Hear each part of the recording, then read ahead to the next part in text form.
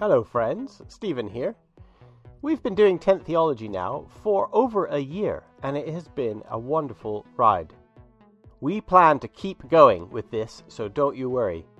But I did think it would be good to take the time to mention something I've never really talked about on the podcast before, and that is our Patreon account. If you go to www.patreon.com/10theology, you will see 3 different levels that you can give at. Every level gets the same goodies, which is extra material, courses, teaching, and other interviews. We try and put something up every week so that you get the 10th Theology podcast as well as the Patreon bonus episodes. 10th Theology is a labor of love. It costs some money to make, not only our time, but also to host the podcast on the various websites and platforms. By giving to 10th Theology, you allow us to keep making this thing.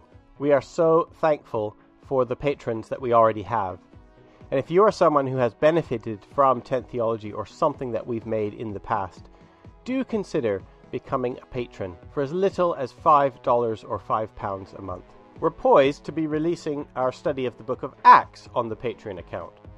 Here on the podcast, we're going to release the first 4 episodes, looking at the beginning of the book of Acts. But then over on the Patreon account, you will get a line-by-line political theology reading all the way through to the end of the book. If you've been thinking about supporting 10th Theology, this is the best time to jump on board. Thank you for your support. Now on with the show.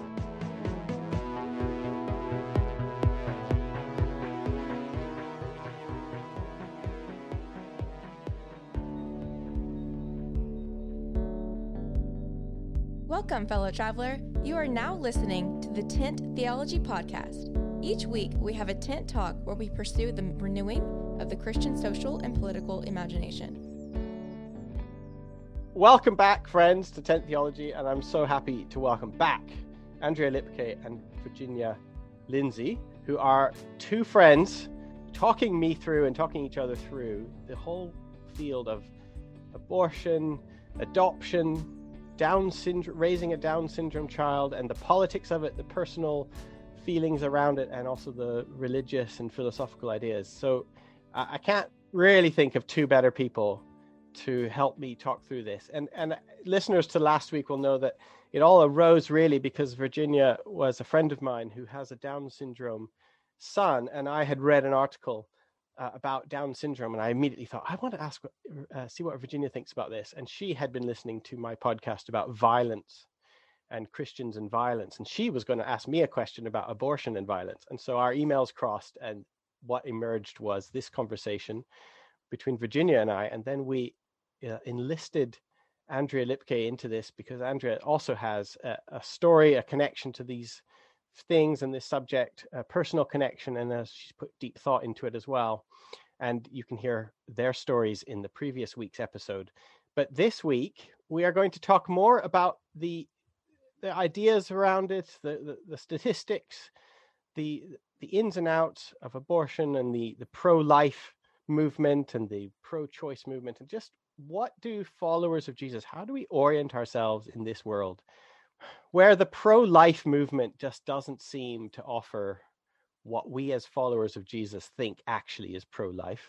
And we so easily see the politicized pro-life movements as not actually offering a whole lot in the way of real pro-life. And we don't see the radical pro-choice type movement either reflecting our opinions when it comes to human life and the what's important as followers of Jesus and how we use violence to solve our problems. It is just frankly a confusing mess. And I myself, I've been married for over 20 years, and we are without children, not by choice. And I won't probably go into all the details because all of the story is not just mine to tell, it's also my wife's, and she isn't here right now. But adoption clearly looms large on our imaginations. The issue of what to do if children are so important to the marriage. Is the Christian story of marriage is that children are these, that's the meaning for marriage. So then what do you do when you're married and you don't have children? So sometimes our Christianity tells us a story about ourselves that doesn't actually reflect the life that we're living. And also in my experience, I found that the emotions that are meant to attach to children or not having children don't always line up either. We live in a world which tells you that if you don't have children, you're really sad about it. And that I haven't found that to always be true in my experience. While I recognize that some people, that is their deepest source of sadness, it's not mine. But I would like to have children. And adoption is something we're told, aren't we, that Christians are told that you must adopt or you should adopt or it should be a great privilege to do it. And I'm sure that's true. And yet I have not adopted anyone. I have not gone out of my way to adopt children. Andrea has. And so this is part of the story that I'm so interested to talk with you both about these things. I just wanted to mention that I have a stake in this conversation as well. So Virginia, let's start with you. You asked me, the thing that started this all was your question about violence. Talk to us a bit. How do you define violence? How do we all define violence? Maybe we should start there. What are you thinking? Well, I define violence. I wanted to say physical restraint or physical force, but of course you can commit violence with your language and your words as well.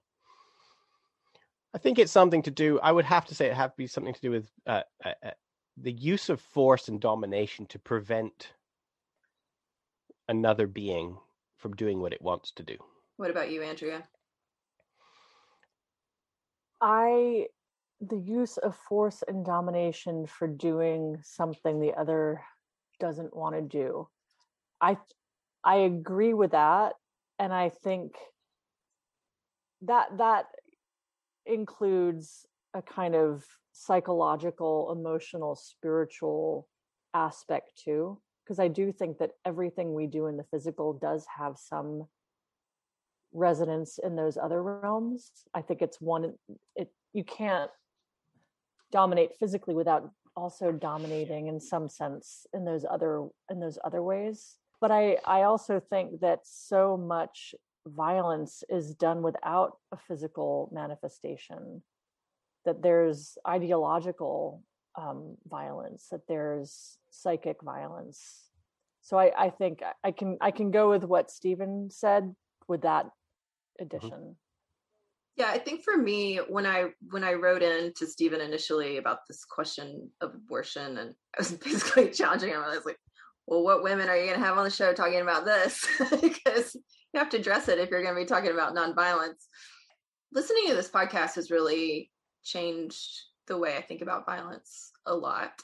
I really liked what Chris Marchand was saying the other day about the two examples he gave about the guy that he had to physically restrain who was attacking the nurses. He didn't feel a violence in that regard, but he did feel a violence when he told his friend that his idea was stupid. That's right. And I thought that was a really nice example, and it kind of and when I was thinking about abortion, I was thinking about it in these terms of domination. And so how are we dominating and committing violence towards unborn children, but also women? You know, that's not talked about enough, the two together. So yeah, I'm wondering this idea of like being and non-being, is there ever a time where violence can be performed without, it's basically taking away someone's being, isn't it? In a way. I don't know. Would you disagree with that, Stephen? Or I'm still figuring it out. But... Well, we are figuring it out. And also then there is the added question of, even if we agree that abortion is violent and taking a life, right, is it still wrong? I mean, that's the other thing, is like, is all violence wrong? Is all taking life wrong? Even if we agree that it's taking a life, is it maybe still warranted? And then there's the added thing of exactly what Andrea brought up before, that violence can be social, psychic, spiritual, linguistic, philosophical. Like, there's so many forms where human lives are crushed and marginalized, and it's easy to imagine a mother suffering violence by being forced to have a baby.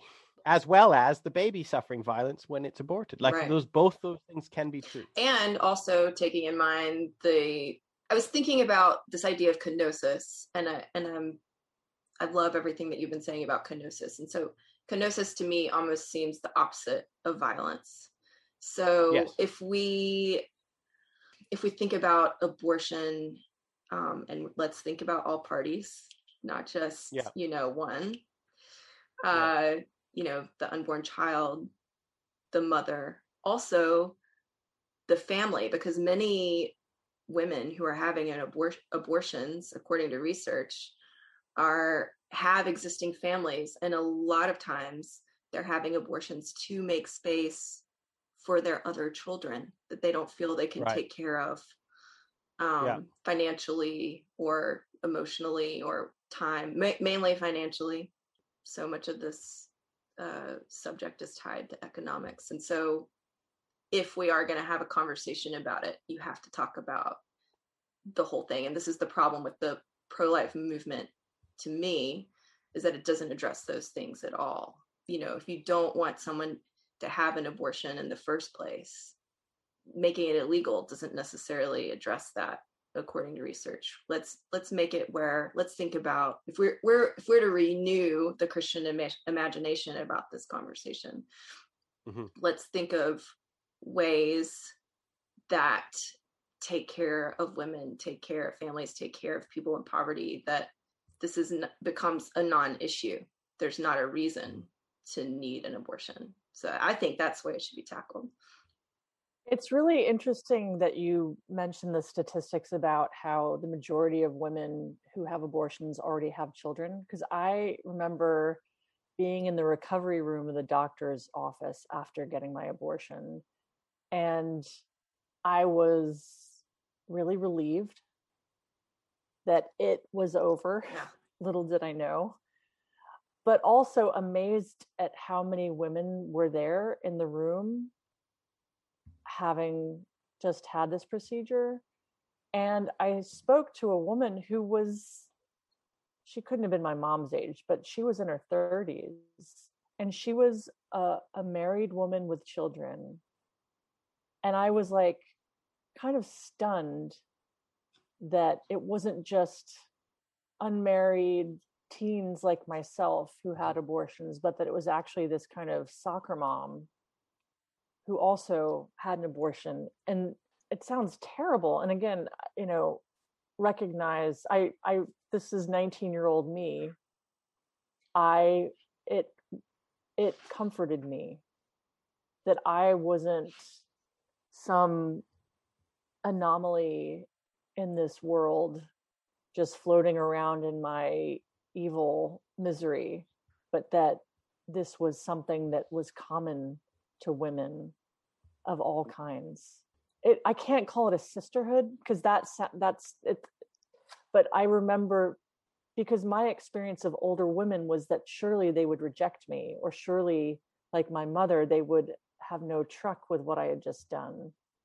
I remember that was very stunning to me, that it wasn't just unmarried women who did this, but that it was something that people did who were in more solid situations than myself. Yeah.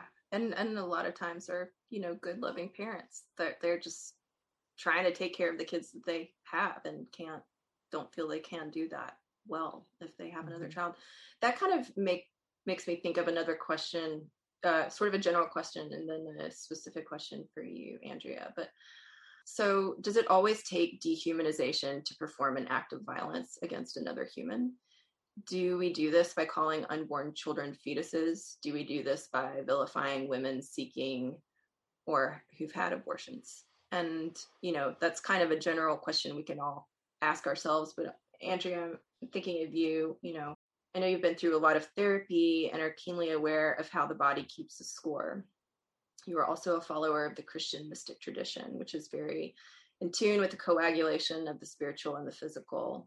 And after hearing your story, can you tell us any ways how or what your body knows about your experiences? And I don't mean just the negative, but the positive as well. And also, have you in the dehumanization, did you feel like you had to dehumanize your child to do that abortion? And do you ever feel like you've been dehumanized by other people?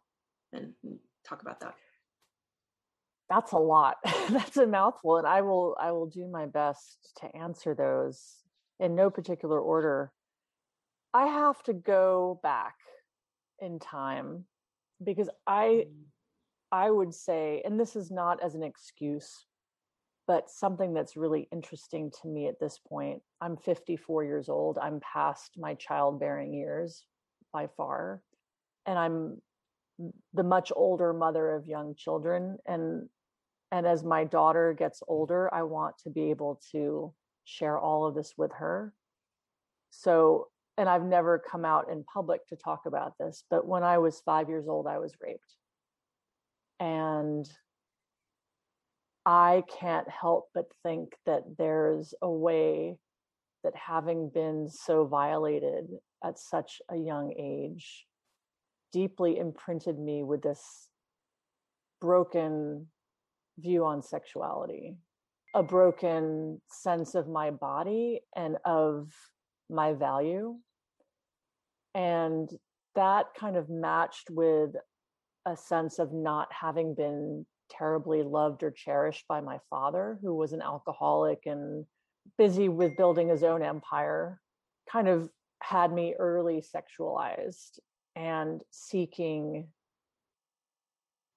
love in all the wrong places, or seeking value, and so I do think that a lot of my kind of promiscuity was hinged by that early sad fact. And I actually think that before I dehumanized my pregnancy, I would say that I dehumanized my sexual partners. And I think, in a sense, that kind of having this broken, somewhat instrumentalized view on sex as not only giving me pleasure, but maybe filling me in ways that I should have been filled otherwise, in terms of value and having been, being cherished. As much as being used by my partners, I used them.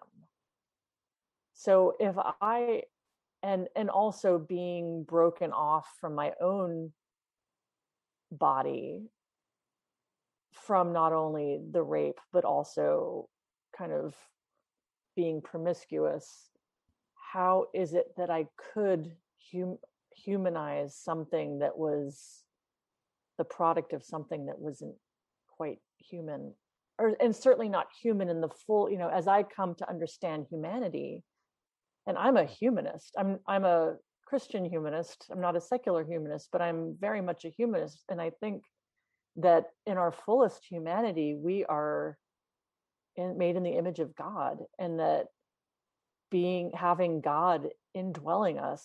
And I believe that God indwells everybody. I don't think it's just believers. I think we are God breathed, and we are in the image of God, that not going into relationship with people and not recognizing that and not cherishing it, that in them, and not realizing it or cherishing it in oneself, it becomes easy to dehumanize the other, if that makes sense. So I would say that even before I got pregnant, I was engaged in dehumanizing the other, even if it looked just like getting laid at the end of a night after a fun party. So did I dehumanize my baby? Absolutely. It wasn't quite human. And that in part was because I couldn't conceive of it as a human, even though I had conceived it. I also would say that it's pretty easy to dehumanize fetuses. When even in pregnancy literature, when you're what to expect when you're expecting, it's like, oh, it's the size of a lima bean, it's a ping pong, it's a grapefruit. Like, the comparisons are such that they're like inanimate objects rather than humans. And of course, the few people that I confided in at school were saying, oh, you know, this happened to a friend of mine and they just went to the clinic and, you know, we got them a coloring book afterwards and a Slurpee and they just rested and they were fine. You know, you'll be fine.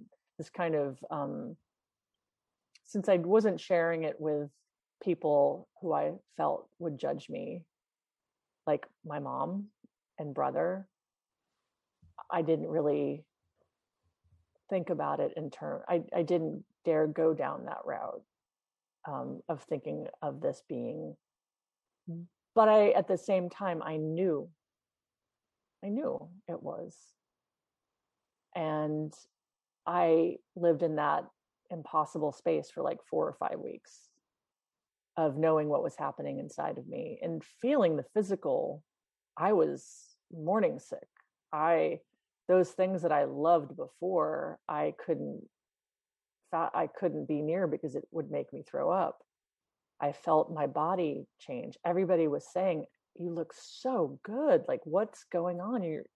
And it was very hard to kind of live with this very split reality of being a 19-year-old finishing your freshman year, woo, summertime, and knowing that you're actually going to be giving birth to death, if that makes sense. Do you ever feel like anyone dehumanized you kind of post the abortion for having it? I mean, again, I ran away from anybody who would do that. I longed for my mother to talk to me about the psychological damage it had done for me. But anytime I would try to bring it up on that level, she would just completely go to the spiritual. And I felt unseen. That just wasn't what I needed. I needed to be walked alongside and talked to and listened to rather than preached at. And she was much more nuanced than that. But I think she couldn't go there in herself at any point in her life. So why would she be able to do that with me on such a hot button topic that brought up so much for herself? Interestingly, this is so interesting. And I don't know, there was some great mystery to my mother that never was revealed. She passed away about 5 years ago, and my father passed away about 2.5 years ago. There was some deep wounding in her that she was never able to discuss to anybody. So the amazing thing, I recently discovered something that I had never known before when I was filling out some paperwork for my British passport. And I was researching on ancestry.com because I have to have the marriage dates of my grandparents on both sides, my American grandparents and my Swedish grandparents. And I noticed that my grandparents were married 5 months before my mother was born.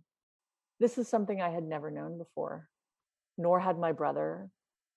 And I wonder if that had been a factor in my mother's kind of psychological equation vis-a-vis this.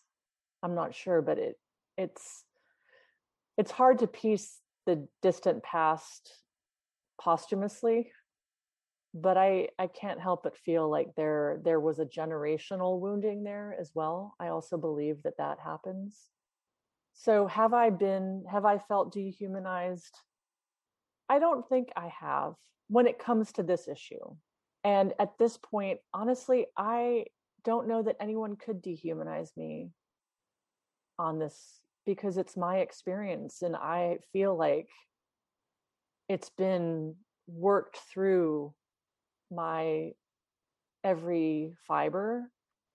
And that actually, Stephen, this being here and speaking to you about it is really a kind of healing for me.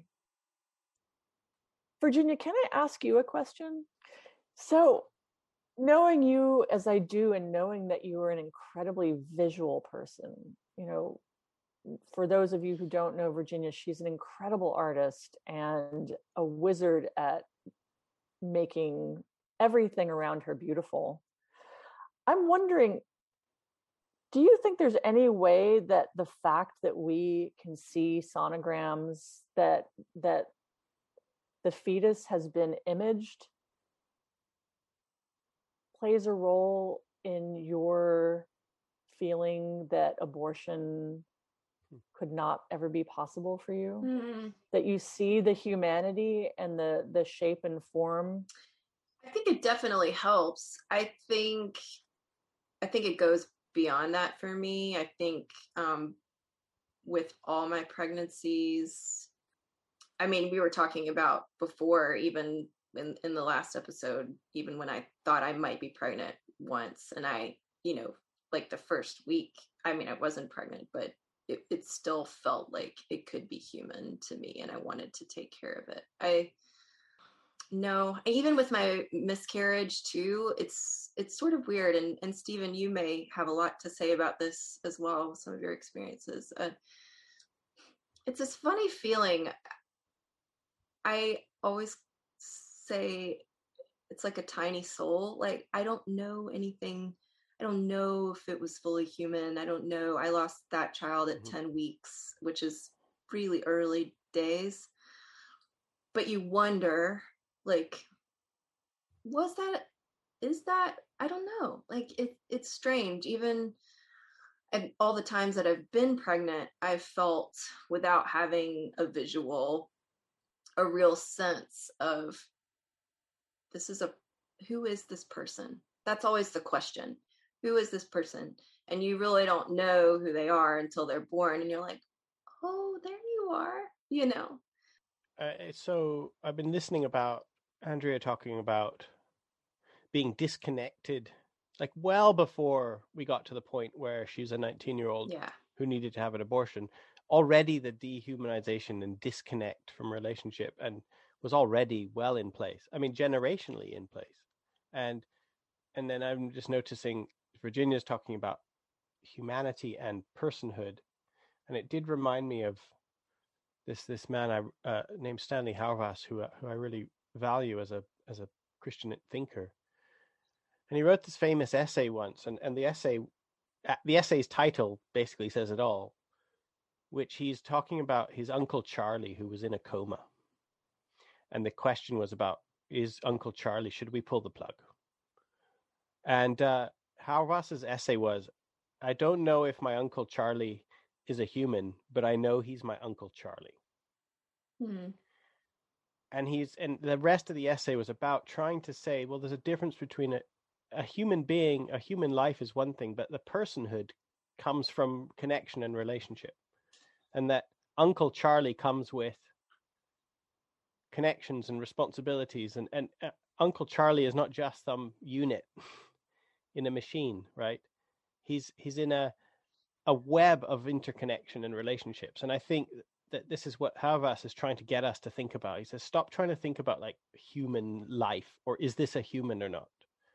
Start trying to think, how is this event connected to all the other events that make up our existence? Yeah, that's interesting. I'm just looking at this Paul Tillich quote: life remains ambiguous as long as there is life. The question implied in the ambiguities of life derives to a new question, namely that of a direction in which life moves.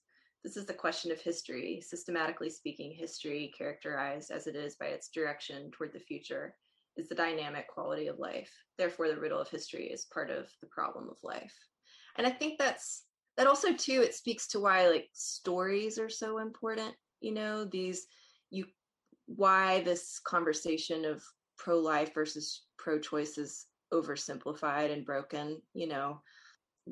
The importance of really seeing each other, really listening to each other, really thinking about this in larger terms than has been the traditional way. Can I ask you both a question, but perhaps specifically Andrea? I mean, cards on the table. I do think abortion is not a valid option for followers of Jesus, right? Like I do think that ultimately taking a human life to solve a human problem isn't actually the way of of Jesus. So how do we say that? How do I say that? Or how do I hold myself in this complicated story that Virginia just talked about without then also being a source of judgment and dehumanization and right? Like, how do you do that, Andrea? How do you hold some of those tensions together where one can actually think, no, I do actually have an opinion about abortion, but I also don't think that it's just so easy as blanket judgment on everybody who had one.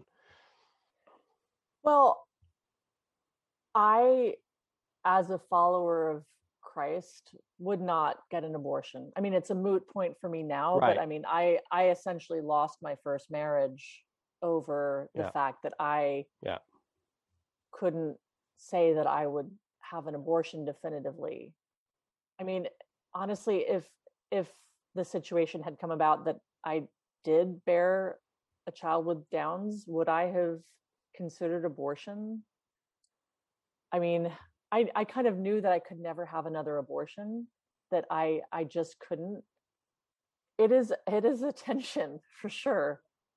You know, people have come to me, but never has another believer come to me and said, I'm pregnant and I'm considering abortion. They've all been friends who have been non-believers. And while I could talk to them about parenting, about adoption, about all of those things, ultimately I could not bring myself to say, do not get an abortion. It's the wrong thing to do. I can't say that. Even though life wants life, like from a purely biological and evolutionary standpoint, life wants life. But I'm not somebody who can parse that for someone else. If my daughter, God forbid, got pregnant in the same situation, this is something my husband and I talk about all the time. What would we do? What would we say? If she were 19, she would have to make her own decision because she's an adult. She's a major. I would talk to her about what my experiences are. And as soon as it's appropriate, I will talk to her. Everything on the table, unlike my mother. She'll be like, please stop telling me about yourself. You've told to me too much. Enough with the TMI, Mom. I don't have an answer for that, Stephen. I don't. Right. That's why it's so, I can't speak with this moral authority of abortion is wrong. I can say that I would never be able to do it again, that it would grieve me greatly if my daughter had one. Mm-hmm. But the second if she did, I would be walking with her, talking to her, getting her into counseling, letting her having her process it. No, I have something to say about this too. Just, I've thought about this question because, you know, my situation, having a son with Down syndrome, that most people choose to abort, you know, what would I say? And I think for me, I wrote this down the other day. I said, because I do think, you know, having a child with Down syndrome or any sort of otherness you put yourself next to is so important. It's such a great opportunity to learn and grow and expand as a person. And it's transformative. And I could talk about this all day. I won't do that right now, but could I tell somebody else not to abort with a child with Down syndrome? I think I could share my story and encourage. And I just wrote down, I said, we can expand our imagination and understanding of the world the more we allow ourselves to experience something other. We can't demand someone else do that, but we can show them it's possible when we do it ourselves. That's how we change a culture. Culture is more effective than laws. It's the witness. It's really the witness. And the more familiar people become with something because they're seeing it, because you're living it, because enough of us are doing it and projecting it and showing the other side of things, then it is harder to dehumanize something that is familiar than it is something that's unfamiliar. And so I feel like I can't demand that from someone, but I can show them what it's like and expand their imagination by doing it myself. What were you going to say, Andrea? Well, I am on the board of a really wonderful arts publication called Image. And the kind of tagline for Image is art, faith, mystery. But I find that kind of the mystery is what comes to the fore more and more the older I get and the deeper I get into my faith, is that there is such mystery. And yes, there is morality. Absolutely. I feel like I've opened myself up to get critiqued from every side that there is. And okay. I'm accepting of that. But I do feel like I have experienced so much grace and healing, and through my wounds there has been not only healing, well, through my wounds, through Christ's wounds I have been healed, but through my wounds other people have been healed. And I think that's kind of how it works. So I would say that yes, like, I don't want there to be abortion. I don't think it's the role of government to play the police, a moral police. I don't believe that, actually. And I also think that every story is very, very different. What leads people up to the point of getting abortion? I know that there have been studies that show that women who have been molested or raped or abused early in life have a higher rate of abortion later in life. Also right. Promiscuity, without a doubt. That daughters of alcoholics, as I am, also tend to have a higher rate of abortion. Not as an excuse for the fact that I got knocked up and had an abortion, but as I kind of unpack my past and the mysterious circumstances that led me to that point and led me out of that point, it seems to play a role. And that kind of, if sin is brokenness of relationship between me and God, me and others, and me and myself, then I would say that abortion plays a pretty heavy role in that brokenness. If sin is a brokenness of relationship, and I prefer the term brokenness rather than sin, if it's a broken relationship between you and God, between you and others, and you and yourself, then abortion is really a kind of trifecta there. But that said, I feel like I haven't reached full healing in all of those things. Certainly not. That's I don't think that's possible in this life. But I've really gotten so much clarity and so much healing in a kind of way that swallows up the event. Like the joy of redemption and healing has swallowed up and changed my view on that tremendously so. And I feel like my role as somebody who has this experience is to walk alongside empathetically with those who are either in the same situation or have come out the other end, and not to be somebody on the ramparts protesting. It's a kind of quieter, more lived in experiential way. I mean, when I grew up in quite a conservative evangelical culture. I just know that the attitude that we all had about abortion was that it was kind of like how do I say this? We were so individualistic that we so overly individualized the choice that anybody who chooses to have an abortion is as if they're like this fully fledged adult with full moral capacity who's making like they're looking this full in the eye and going, I'm going to choose evil because I'm selfish. And it's just, we kind of assume that there's this person who's just like completely knows exactly what they're doing and they're choosing the wrong thing because they don't want to mess up their lives. But then when you realize what you just said, Andrew, like that actually sin is not this sort of willful, intelligent decision about a thing. It's just one broken relationship after another. And then if you start to think about how many things went wrong before somebody has to have an abortion. Absolutely. How many things?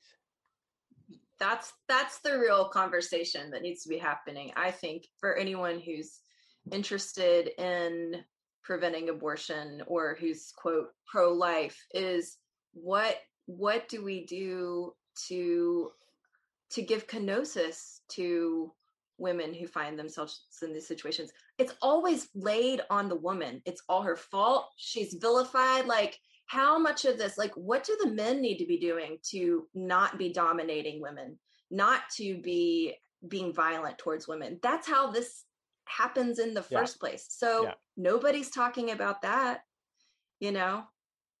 That's got to be paid more attention to. And here's where we're kind of scratching around this reimagination for followers of the way of Jesus who are totally aware that the voting every 4 years for some horrible politician who just says the right words about abortion and then doesn't do anything about it anyway. Like, we know that doesn't work, but we don't know what else to do. And so I think part of what to do is to start working on this thing, this reconnections and these reforming ways of life that are actually healthy and that make abortion less of a valid option in the first place, right? Yeah. And one of those, I mean, you know, there's a number of things, and there is some good research on this. There needs to be more. There's a great Dr. Foster Green. She just did one study called the Turnaway Study. It was a 10-year study about, Diana Green Foster, I'm sorry, the Turnaway Study. So she followed, I think, 1,000 women for 10 years or whatever, and was looking at the long-term effects and the short-term effects, you know, of the women mentally, emotionally, the children that they already had or were going to have later, their health and well-being, you know, reasons why they were having an abortion, the ones who didn't want to have one. I mean, the ones who did want to have one but were turned away, what were the ramifications there? These are the kinds of things there is real research for and needs to be more done. But like, I don't know why the people who are talking, you know, these politicians who are really talking about all this pro-life stuff, why are they not investing in this research? This is the pro-choice group that actually does. Let's really look at this in a way. What are the reasons women are having an abortion? So as Christians, how do we love women? How do we take care of women? How do we make space for women before they get into a situation like this? And also when they do, they're vulnerable, you know? And I'm not hearing questions of like, how do we love our neighbor in this regard? And we can put our money where our mouth is and do real research and really read the research without a preconceived judgment about what it should be. And like, let's just take care of each other, you know? I think the problem is that people in the pro-life persuasion are terrified to talk the nuance because they're afraid that nuance means that the black and white doesn't, you know, any kind of mention that this is gray is a moral affront. And people on the left who are pro-choice don't want to take on the fact that it's complex and that it does have an impact. Whether I have friends who had an abortion and there was seemingly no impact, but they have other things, depression or fibromyalgia or like God knows what. I mean, I do think that traumatic experiences, and it is whether it's felt as traumatic or not, it is life wants life, and to take away life is a trauma on many levels. And whether you feel it or not, it's there somewhere.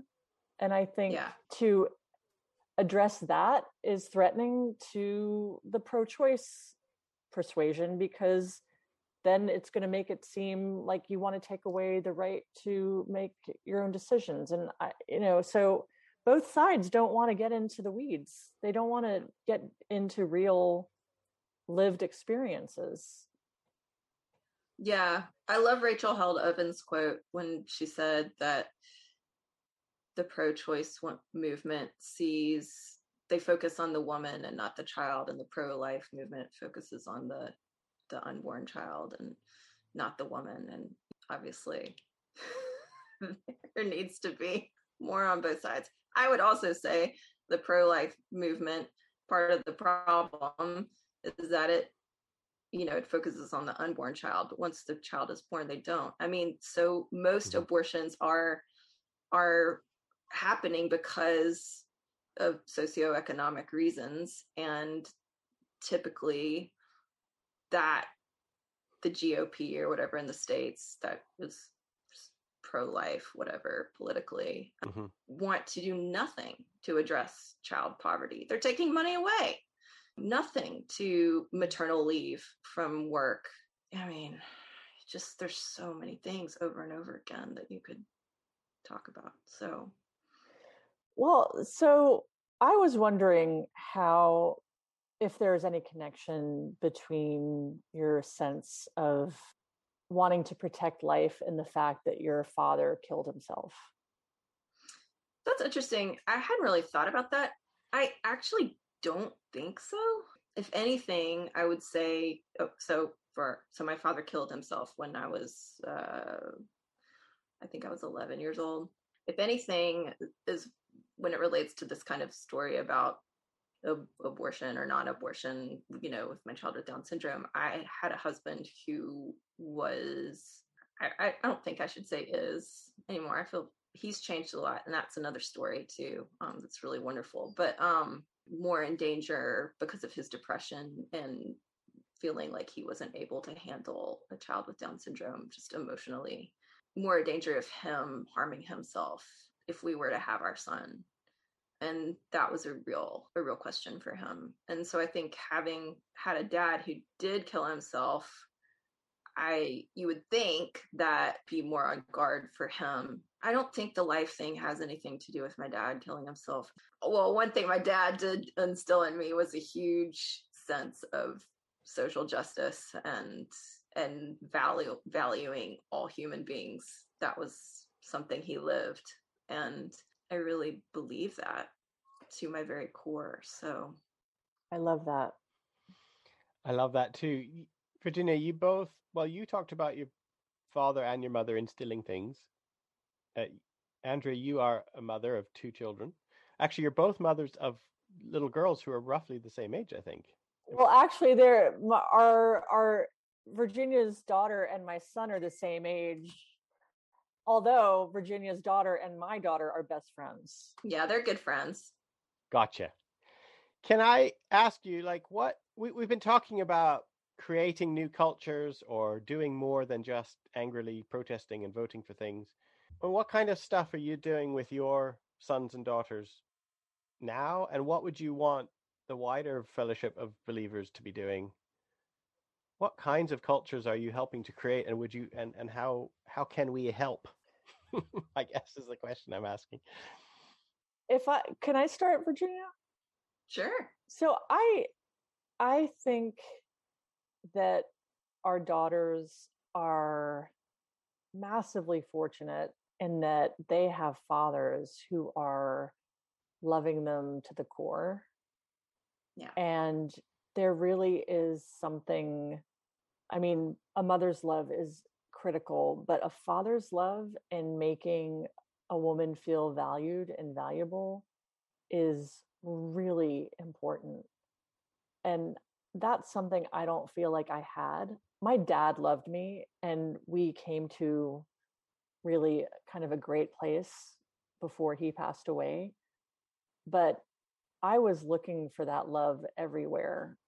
And I think in part that's why I ended up getting pregnant, as I said before. I think to enter adolescence and the age of being sexual, already feeling valued and whole and loved, not only by your heavenly father, but by your father. I still have a hard time imagining God the Father as this loving presence because I didn't have a father like that. So I think by parenting warmly and honestly,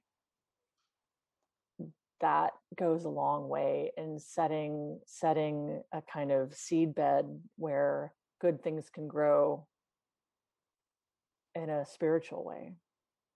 I'd add something to that, just on that note. I mean, I physically didn't have a father after I was, 11 years old. And there's a lot of people out there without fathers. And I do think fathers and mothers are important. And obviously you want everyone to have everything that they can have. But I really, really, really felt the love of the father, even though I didn't have one physically. I remember when my dad passed away, my mom, and I always thank her for this, immediately claimed the verse over us, like, God is a father to the fatherless. And I felt that in a really tangible way growing up. It's tangible, even though it's intangible. You can't quite explain it, but it's very real. I would encourage that even though some people do have fathers that hurt them or don't have fathers, that doesn't mean they have to miss this thing. I agree with that. I wonder, this kind of conversation, first of all, has no end, so we're not going to have a clean ending to this. But I wonder, as we come in for a landing for this particular conversation, this will have raised, we've just talked about so many important things, and I didn't ask you this ahead of time, but where would listeners go? What are there any places or sources, resources that either of you can suggest or recommend? So Virginia, take it away. Well, as far as the whole sort of Down syndrome idea goes, there's a really good documentary called A World Without Down Syndrome. That's actually pretty enjoyable to watch. It was made by a British comedian. Yeah, Sally Phillips. Fans of the British comedy Miranda will recognize. She did a really good documentary about the whole kind of prenatal testing situation and the culture surrounding it and the ideas of where this could take, potential eugenics in the future. So I'd really recommend that documentary. I think there's a lot of studies. I think the Turnaway study is a great one to look at that challenged a lot of my ideas about what I, assumed. Assuming is never good anyway. So there's a lot of good hard scientific research out there that is available. If you send me some links, I'll put them up in the notes to the show. I think when it comes to this, we're so far behind on even remotely having any kind of healthy conversation about this culturally. I feel like it's important to start with better questions, and I actually have a long list. Of course you do. So I'm just going to spout off a couple of them we've already gone on to, but this show particularly is this idea of nonviolence and thinking of making space for people too. So we talked about the dehumanization. So listeners, here are some questions to ponder as you think about this more deeply. If nonviolence is characterized by the opposite of domination, how can we practice this towards women, unborn children, and families who are affected by the decision to abort or not to abort? On this note, is terminating a pregnancy a form of domination? Is it the opposite of kenosis, which is laying down one's will to make gentle space for others' wills? Is telling a woman she cannot have a desired abortion a form of domination, or the opposite of kenosis? How do policymakers practice kenosis for women with unwanted pregnancies and or children born into vulnerable situations, and also unborn children? How do policies provide kenosis for all these groups at once? That's a really hard question, but you got to think about it if you're going to take a political stance. How do women practice kenosis for unwanted pregnancies? How can society empower her to do so with love and not domination? I think, I had another question too, like, how do we practice nonviolence towards unborn children? We ask this a lot in a Christian political context, but I'd like to hear more of how do we practice nonviolence to women, particularly those in vulnerable situations. If violence is a form of domination, how do we give nonviolence or kenosis to women who feel they need to use violence as a way of escape or desperation? What are spaces we can give her so resorting to violence isn't a resort that she feels she needs to take? Also, how can we as Christians promote a culture where men do not dominate women and leave them in situations where they are bearing the burdens of their decisions as well? How do we practice mutual submission in the context of politics, particularly when it comes to caring for poor families, because this is connected to abortion big time, single mothers, children who need extra resources, etc. As a society, how can we lift up the vulnerable, particularly in this context of why most women get abortions, so violence becomes less of a concern by default? And I think too, in the Down syndrome conversation, and I will say, it is extremely important people with disabilities have infrastructure surrounding them, not just in their family home, but with the government and with the services that are provided, with education, transportation, all these things. I could not do. It is hard to raise a child with a disability. It's hard to raise a child. It really does take a village. It really does. And if we are thinking about, if we don't want children with disabilities to be aborted, well, our focus should be on how can we support people to have a child with a disability? How can we support an adult with a disability? Right. These are the questions to be asking, not just, should we make it illegal or not? No, how do we love? How do we create an infrastructure where humans can flourish? You want to solve the abortion issue? Solve the human flourishing issue. Can I just say one last thing? If it takes a village to raise our children, I want Virginia Lindsay to be our mayor. And I have an even longer list of questions, which I won't go into. Maybe you could post them on the website. But I just think we've got to think about this bigger.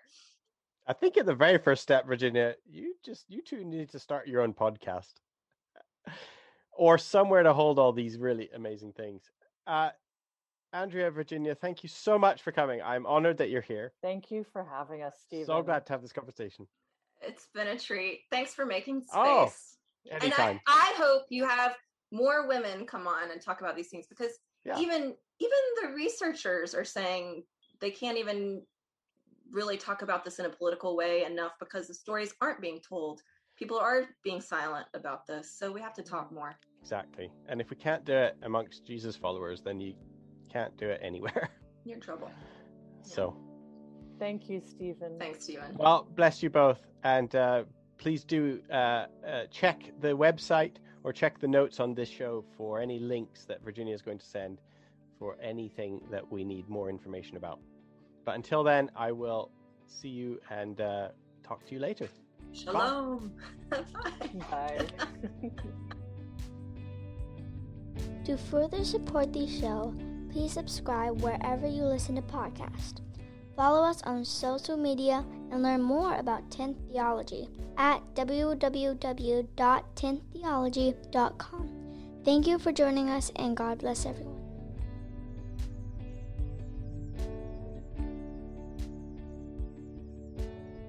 There's this famous picture painting, I think it's Van Eyck, or is it Rembrandt, of Thomas sticking his finger hesitantly into the side of Christ. Yeah. And it strikes me that this is both the Christ, an opportunity for the Christ in us to offer our woundings, but also for the hesitant Thomases of us to stick our finger, to dare to stick our finger in it. And to create a space. It's so interesting, because I was thinking about this conversation before. Obviously I was thinking about it just now. I was going for a walk and I was like, oh, I don't want to be like a man that just mansplains abortion all the time. And then I thought, wait a second, I actually have never been in a room when anybody talks about it, let alone men or women. Like nobody talks about it. And I just thought, actually, I'm not going to pretend like I live in this world where men are always talking about abortion. I live in a world in which nobody talks about it. Well, and it's funny, you'd think as women we would talk about it more. And obviously there's a way that I find that women do talk about it more. Right. But usually on the level of a political level rather than a personal level. Yeah. And I kind of want to start out by saying, from my viewpoint and for what I offer the conversation, it's not theological and it's not political. It's really experiential and personal. And so forgive my idiocy and ignorance because it's vast, but I can tell you my own story and the lead up, fallout, and some very, very, very beautiful things God breathed. I will cry, however, just so you know, I will cry. I feel it already. I mean, we probably okay. all will, right? Like, I'm not untouched by any of these issues either. There's no human being who isn't.